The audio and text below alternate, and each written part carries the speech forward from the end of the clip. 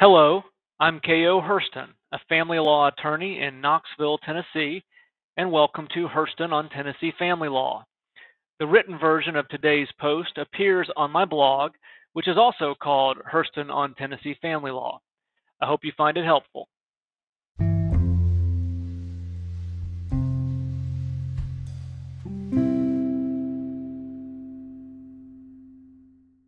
Facts: in their divorce action, husband and wife, the parents of one minor child, had to determine child support. Husband worked at a factory. The trial court directed the parties to prepare a child support worksheet based on husband's 4 most recent pay stubs. Husband filed an affidavit to which he attached 4 pay stubs reflecting his pay over 4 weeks. He earned $1,126.80 each week, with no bonuses or overtime during those pay periods. The pay stubs also showed that sometime during the year husband received a $1,000 bonus and worked 113.8 hours of overtime and 30 hours of double time, resulting in $6,500 of additional income.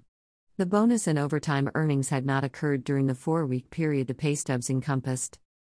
Husband's monthly gross income was determined to be $4,878, resulting in a child support obligation of $537 per month.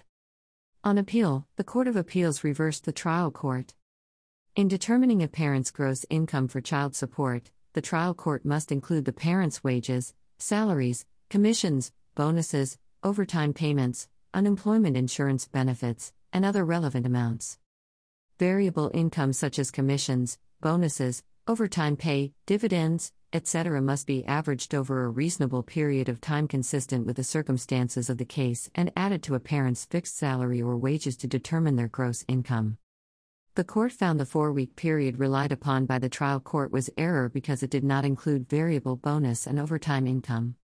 Greater than in this case, the trial court utilized only the previous 4 weeks of income in calculating child support despite husband's history of earning variable income in his current employment. Although husband had not earned variable income in those 4 weeks of wages, his most recent pay stub reflects that in that year, he had earned $1,000 as a bonus lump sum, $4,808.62 as 113.8 hours of overtime, and $1,690.20 as 30 hours of double time. None of the foregoing variable income was considered by the trial court in calculating husband's income. The child support guidelines require the trial court to calculate variable income for a reasonable period of time.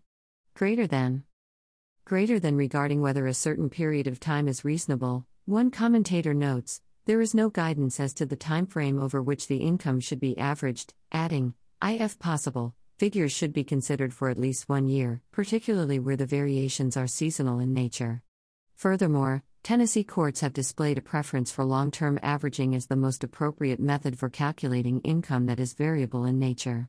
Greater than we hold that 4 weeks is not a reasonable period of time when the parent has earned variable income regularly throughout his or her career. This court has expressed a preference for the consideration of averaging long-term variable income when calculating a parent's income for child support purposes. We determine that the trial court has abused its discretion by applying an incorrect legal standard in its calculation of husband's income by considering only 4 weeks of husband's salary or wages as reflected on his pay stubs while ignoring husband's variable income history over a longer period of time. This calculation based on 4 weeks of income is not a reasonable period of time as required by the child support guidelines. The Court of Appeals reversed the trial court's ruling and remanded the case for recalculation of child support to include husband's variable income averaged over a long-term reasonable period of time. KO's comment: 1. Tennessee's appellate courts have approved averaging income over varying periods from as little as 3 months, Grisham, to as long as 4 years, Carter, although most cases involve averaging over 1 or 2 years. As with everything in family law, it depends. 2. Just for fun, I asked the ChatGPT artificial intelligence bot to write a poem about a Tennessee family law attorney. Here's what it created in 1 to 2 seconds. 3. This one took around 10 seconds.